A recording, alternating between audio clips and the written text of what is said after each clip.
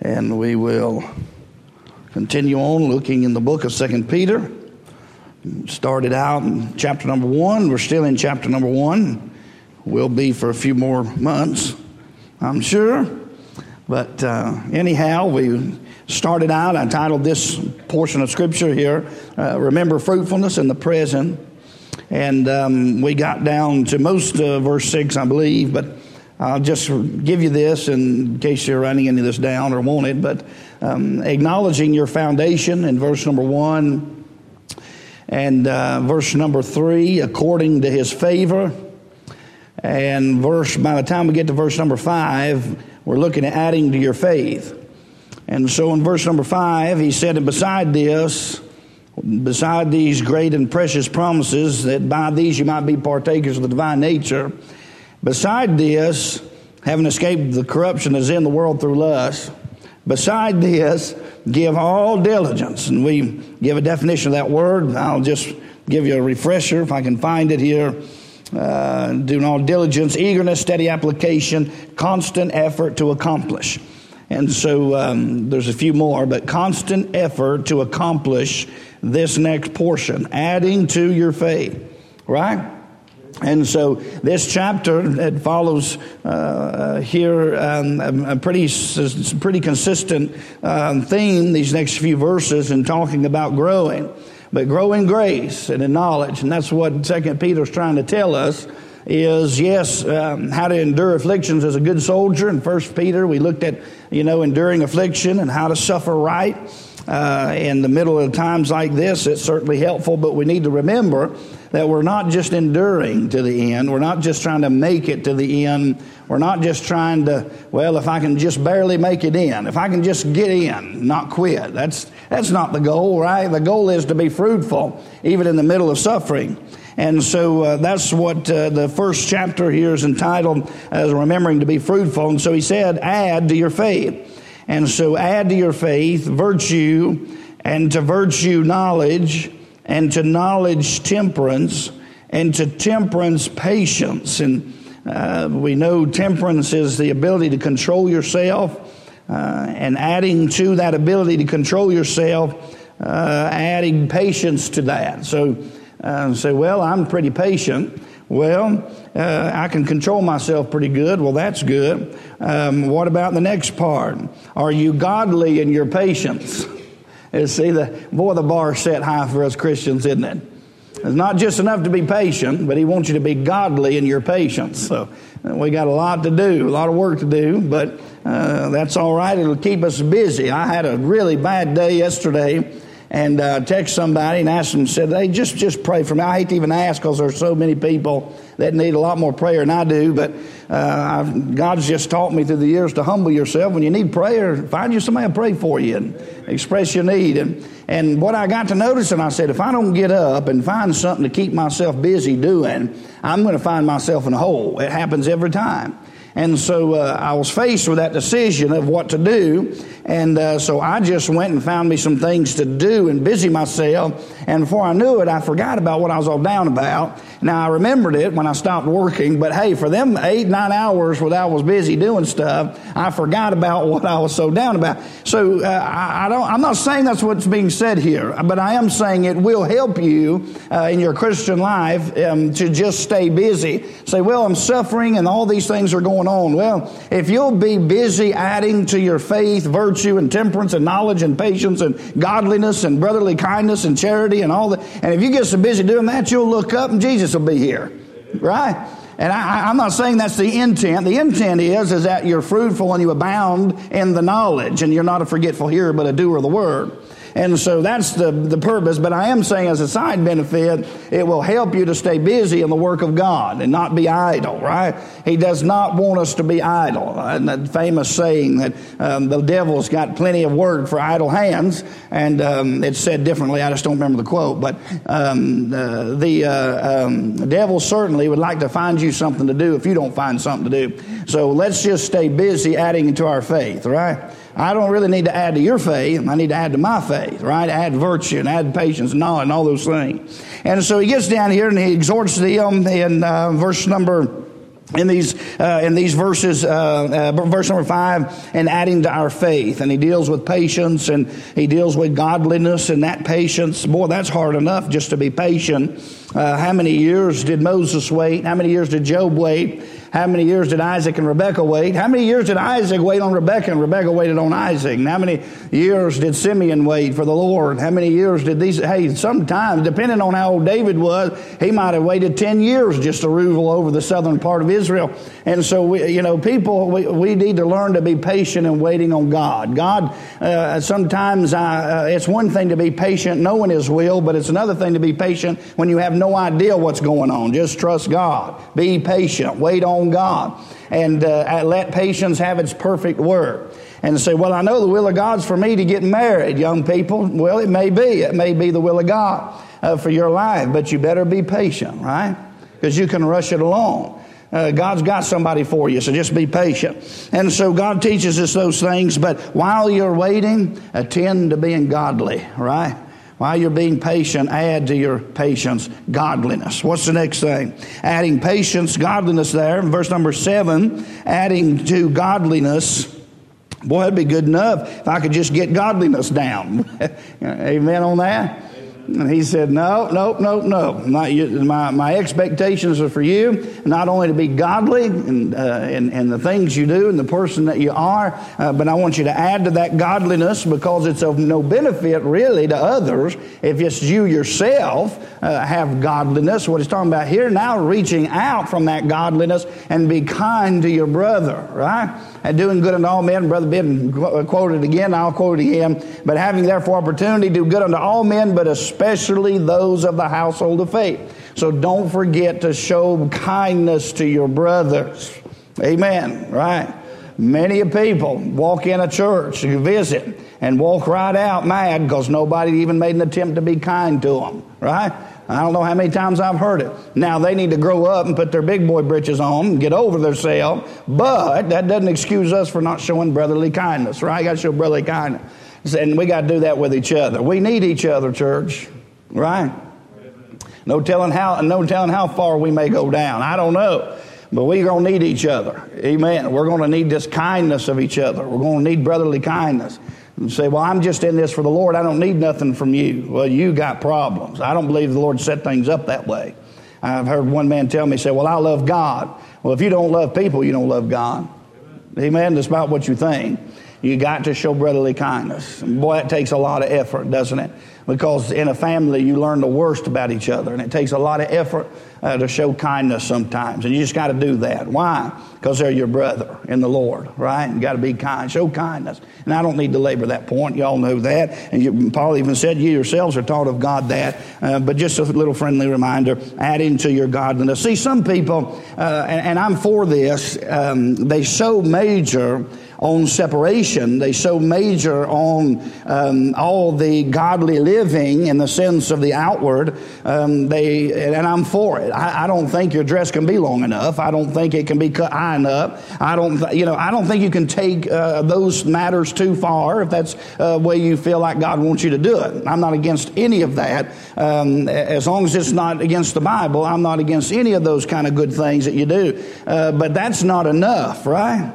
And some people walk around and they're proud of the things that they do in themselves. And I don't go to movies. And what did one man say? I don't smoke or chew, and I don't run with those that do. Well, good for you, right? What about showing brotherly kindness? That's great. I think those are wonderful things, and we ought to do it. And 2020 hasn't changed God's expectation for any requirement in the Word of God when it comes to any dress or anything else in your life. But if I'm going to fail, I sure don't want to fail in showing brotherly kindness. Do you? Because I know for myself that all those other great things that are wonderful in the Word of God, if you don't have brotherly kindness and you don't have charity, they're really not worth too much, really. Not to me, they're not. So how are you benefiting others? Show brotherly kindness. Now, don't leave the others undone. I think that's part of what Brother McCracken was dealing with the other night. Jesus didn't say you shouldn't have worried about all that stuff. No, he said you should have got your priorities in line. So put great attention and great emphasis is put upon dress and various things like that. Yeah, but a whole lot more attention should be put on brotherly kindness and charity.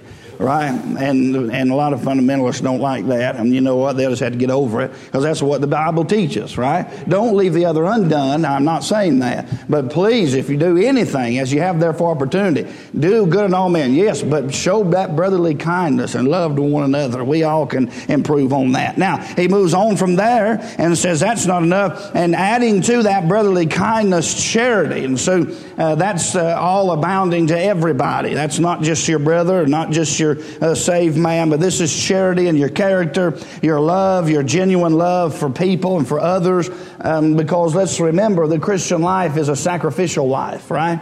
This is you giving your life for the sake of others. Is that what the love is shed abroad in our heart? Jesus didn't live for himself, did he? Jesus lived so that you might have life. This is a faithful saying, worthy of all acceptation. Christ Jesus came in the world to make himself happy. No, he came in the world to save sinners, right? The just for the unjust. And so that's what our Christian life should be. It's a life of sacrifice, not success. Success would be sacrifice in the Christian life. You giving yourself for the sake of others, right? Because God said. Amen. Hang the whole law and the commandment on what? Right? Just you love God and that you love others, right? Love. So on that one word, you can hang the rest of it. Because if you love people, you'll dress right. If you love people, you'll have brotherly kindness. If you love people, you'll live holy, right? Love. And so charity. He ends it with that, and not in the sense of what's important, but that's how he ends those things. Adding to our faith. So just stay busy. There's a lot to be distracted by, a lot to get down about. And the best thing we can do is just remain focused on adding to ourselves, adding to our faith, virtue and knowledge and all those good things. Stay busy doing that. Young people, stay busy becoming the best Christian you can be, right? This is being conformed to that image, right? Jesus was full of virtue, was he not? Full of knowledge. No man spake like this man. How does he know the things that he knows? Because in the beginning was the Word, and the Word was with God. He was the Word, right? And so anyhow, so we need to follow in the Lord's footsteps. So we need to abound in fruit in these days. Now let's go on now. But verse number 8, for if these things be in you and abound, they make you that ye shall neither be barren nor unfruitful in the knowledge of our Lord Jesus Christ. So verse number 8, and dealing with that abounding in fruit, this is abounding in the knowledge. Knowledge puffeth up. And so he wants to make sure they don't just learn things for the sake of learning them, right? To make a Pharisee out of you, make a bad man out of you just to learn things and not apply it, right? So he said, don't be hearers only, doers of the word. And as you learn, remember, because this chapter deals with knowledge so many times, 5 or 6 different times, it uses the word knowledge and talks about knowing or knowledge in one form or another.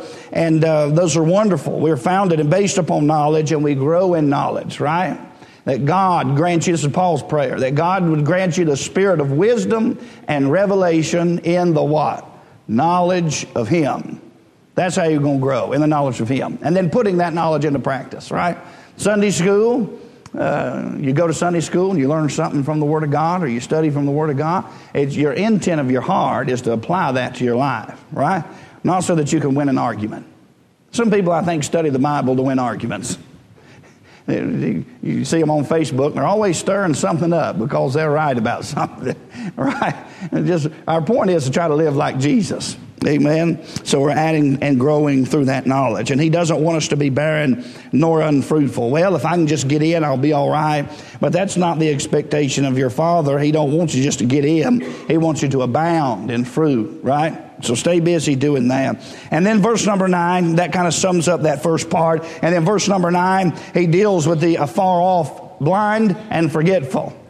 And so, a man, the sum, for if these things be in you and abound, they make you that ye shall neither be barren nor unfruitful in the knowledge of our Lord Jesus Christ. And so that you'll be faithful, fruitful. That's the sum of adding those things. And then verse number 9, here's what will happen if you don't add to those things. Here's what happens when you just get saved and you don't grow and you don't grow in your faith and add to your faith. And here's what will happen to you. He that lacketh these things is blind and cannot see afar off, and hath forgotten that he was purged from his old sins. Now, why is he doing this? Why does he turn and start dealing with what's going to happen here? And I'm going to tell you what I think is about to happen. He's about to deal with assurance. And he's about to talk about having assurance and peace of your salvation. That's what I think these verses are dealing with. This is not making it sure to God, right? Wherefore, rather than give diligence to make your calling and election sure. So we looked at this a little bit Monday night from 1 John. The point of good works is not to make sure God knows you're justified and elect, right? God already knows that. Right? God knows them from the beginning. He knew before the foundation of the world. We are elect according to foreknowledge. God foreknows. He knows everything. And God knew everything, knows everything, and shall know everything. God learns nothing. So we can't make it sure to God and make sure we prove to Him we have faith. Right? James doesn't recommend that either. James is not saying prove to God that you have faith by your works. That's not what James is saying. And here's the same thing. Wherefore, give diligence, rather, brethren, give diligence to make your calling and election sure. And who's it making it sure to? It's making it sure to you. Because if you don't have these things, here's what's going to happen. The Bible said, and some people say, well, this is not talking about a man that's completely blind. It's talking about a man that's just short-sighted. And I've read every one of the commentaries I read said that. But I'm going to disagree with them here and say, no, the Bible said that if a man lacks these things, he is blind. And a blind person, by default, cannot see afar off. Now, I understand what they're saying. What they're saying here, a man that lacks these things, if he doesn't add to his faith, and he doesn't grow, and he doesn't add virtue and knowledge and temperance and all those various things that were just listed, that man's blind. He cannot see afar off. Now, what's happened to this man? And so they'll say, well, he's short-sighted because all he's looking at is the present, right? A man that can't see afar off can only see what's close. He's not looking to the future. He's about to start dealing with the future. He's about to say, you need to do all these things and go on, because if you do all these things, God's going to do something for you at your entrance into His kingdom. So he's dealing with the future. And what they're saying here, well, this man's blind, and all he can see is the temporal. All he can see is the now. And I'm not going to argue with that. It's a good explanation. But the Bible says he's blind. I don't think he can see the now either, because if he could see the now, he would live godly. Right? I don't think he's looking at the present. I don't think he's looking at the future. I think that man has stopped growing in grace and knowledge. He's given up. He's quit. He's quit church. He's quit God. He's quit the brethren. He's quit the word. He's quit prayer. And before you know it, this man does what? Not only is he blind, and he cannot see afar off, so he has no vision for the future. He has no desire for crowns. He has no desire for an abundant entrance. He has no desire to please Jesus really in any matter whatsoever. He's quit. He's give up. He's sidelined himself. He's took himself out of the game, and he cannot see afar off any longer. Now that leads to some other things. He can't see the enemy afar off and avoid him, right? There's a lot of things that leads to by not adding to your faith. But here's the second thing. Not only is he blind, so he's afar off blind, but he's also forgetful. This man has completely forgotten that he's been purged from his old sins. Here's what will happen. If you quit in your good works, if you quit growing in grace, if you quit adding temperance and knowledge and all those things that are just listed, and you stop in all of those areas of life and adding to your faith, it won't be long. You won't even know whether or not you're saved. That's what I believe this Bible is teaching. Because what gives you assurance of your salvation? Now, I know my salvation because I just know it, right? But what gives me assurance is, hey, I'm doing this. God's helping me to be faithful. When you see a charity, I'm not good at it, and I don't have all that I should have of it. But I've got that inside me. Like, amen, I've got that, God. I want godliness. That's right. I don't do great at it. Again, I'm not, please don't use me as an example. There's a lot better Christians to use for an example there. And what I am saying, though, is it gives me assurance, right? When I'm able to do, hey, I'm able to do this. You start dealing with a sin that's dealing with godliness in your life. Or how about a brother that mistreated you and you say, you know what? God loved me when I was unlovable, and you do something nice for him anyway and they never deserved it. And you think, you know what, that's God in you. Only a saved person can love their enemies, right? And that gives you assurance. I know I'm saved. Man, God's helping me to grow. You've got assurance. Make your call and election sure. And it makes it sure to you. You know that you're saved. But what happens when what brings doubt into your life? Well, okay, here's what I'm going to do. I'm going to add to my faith virtue. I'm going to add temperance. I'm going to add knowledge. I'm going to add all these different things in my life. But that your lack of ability to do those things might show that you don't have salvation. Why can't I live godly? Why? Maybe because you've never been saved. Right? Some people, they swear up and down, argue till they're blue in the face. I'm saved. I've been born again. I've been drunk for 40 years. I've never darkened the doors of a church. I don't even own a Bible. I've never prayed. I've never done any of those things. I have no fruit. I'm not adding to my faith virtue and knowledge and temperance and all those things. I'm not adding my faith nothing. I don't even care about none of that. I just know I'm not going to hell. But I've tried. I get up and I try to do right, and I try to do right, and I can't do it. I just can't do it. You know what? That's what showed me I was a lost man. I couldn't do it. It couldn't last hardly a day of me trying to live godly in Christ Jesus. Right? Now, I'm not saying that's not always the answer to every man. I'm saying to me personally, that was my problem. There was a reason that I could not do. I didn't have the ability to do. So I had the lack of assurance because I couldn't add virtue to faith because I didn't have any faith. And I certainly didn't have any virtue. I didn't have that in myself. How are you going to add virtue to faith if you have no virtue to add to it? Right?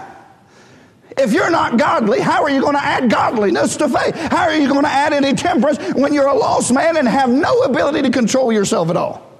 Right? But a saved man does have the ability to control himself. He does have the ability to do that. He may not always do it, but he's got the ability to do it. Right? So God can expect that out of his kids. I don't expect Taylor to get up here and read. Well, Taylor, bless your heart. I don't expect Jordan to get up here and read the missionary letters on Wednesday night, right? My Jordan. Little Jordan can't read, right? I don't expect that. She don't have the ability to do what I'm asking her to do. Not so in these verses. God said add temperance, add wisdom, add knowledge, add all those things because you can do it as a child of God. You can do it. You can live godly, right? You can. All of us are failing at it, but boy, we can do it. It's not a lack of ability, right? It's a lack of want to sometimes. So this deals with assurance here. This is telling a man when he looks and he's trying to busy himself doing those things, if he can't do them, and then it causes you to back up and examine yourself. Make your call and election sure. You may not be able to do it because you don't have the life to do it with. How many people have been in churches and they've said, I've tried to enjoy this, I've tried shouting, I've tried praising, I've tried worshiping God, I've been raised in church all my life, and I have tried the best I can, and I'm absolutely miserable. I can't live that way anymore. And they get born of the Spirit. And all of a sudden, it just comes natural to them anymore, right? You know what I'm talking about. I'm saying, many of you may have a testimony that way. I was raised in church, but it was miserable. I mean, in myself, I really hated it. And then you got born again, and something happened. God changed you, right? And then now all of a sudden, you can do and be what you wanted to be. Amen. And enjoy it. It's wonderful. It gives you assurance. This is assurance for you. Make your call and election sure. It's not making it sure in the sense of make sure that you're saved by adding to faith. Right? That would be an interpretation of it. That can't be right based on the other scriptures in the Bible. You can't make it. You can't make yourself any more saved than you are. So that can't be the interpretation. It can't be make it sure to God. Does anybody think and wonder about if the Bible lied to you when it said that God is sure having this seal, He knows them that are His? So it can't be that. The only interpretation in that verse that you're left with, it must mean making it sure to yourself. How many people struggle with salvation, not knowing whether or not they're saved? God knew that was going to be a reality in the life of Christians. Because you look at the Bible on one hand and it says, we went over this Monday night. You look on the Bible on one side and it said, he that loves me will keep my word. If you didn't keep his word today, you don't love him. Are you not saved? Right? See, these verses ought to cause us to search ourselves. Right? Search yourself. Make sure you're in the faith. Right? That's not a bad thing to do. Right? Some people wonder why. Well, told myself I wasn't going down that road, and I'm not going down that road. All right, so if these things be in you, verse number 8, we're abounding in fruit. But if you don't, the sum of not adding all those things is you're going to be far off blind, and you're going to be forgetful. You're going to forget. Now, here's what we got to face. Here's the reality we got to face.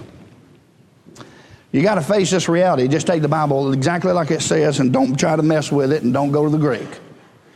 You don't have to go to the Greek unless you want to make it bring something out a little better. But it doesn't change the meaning of what is written in English, right?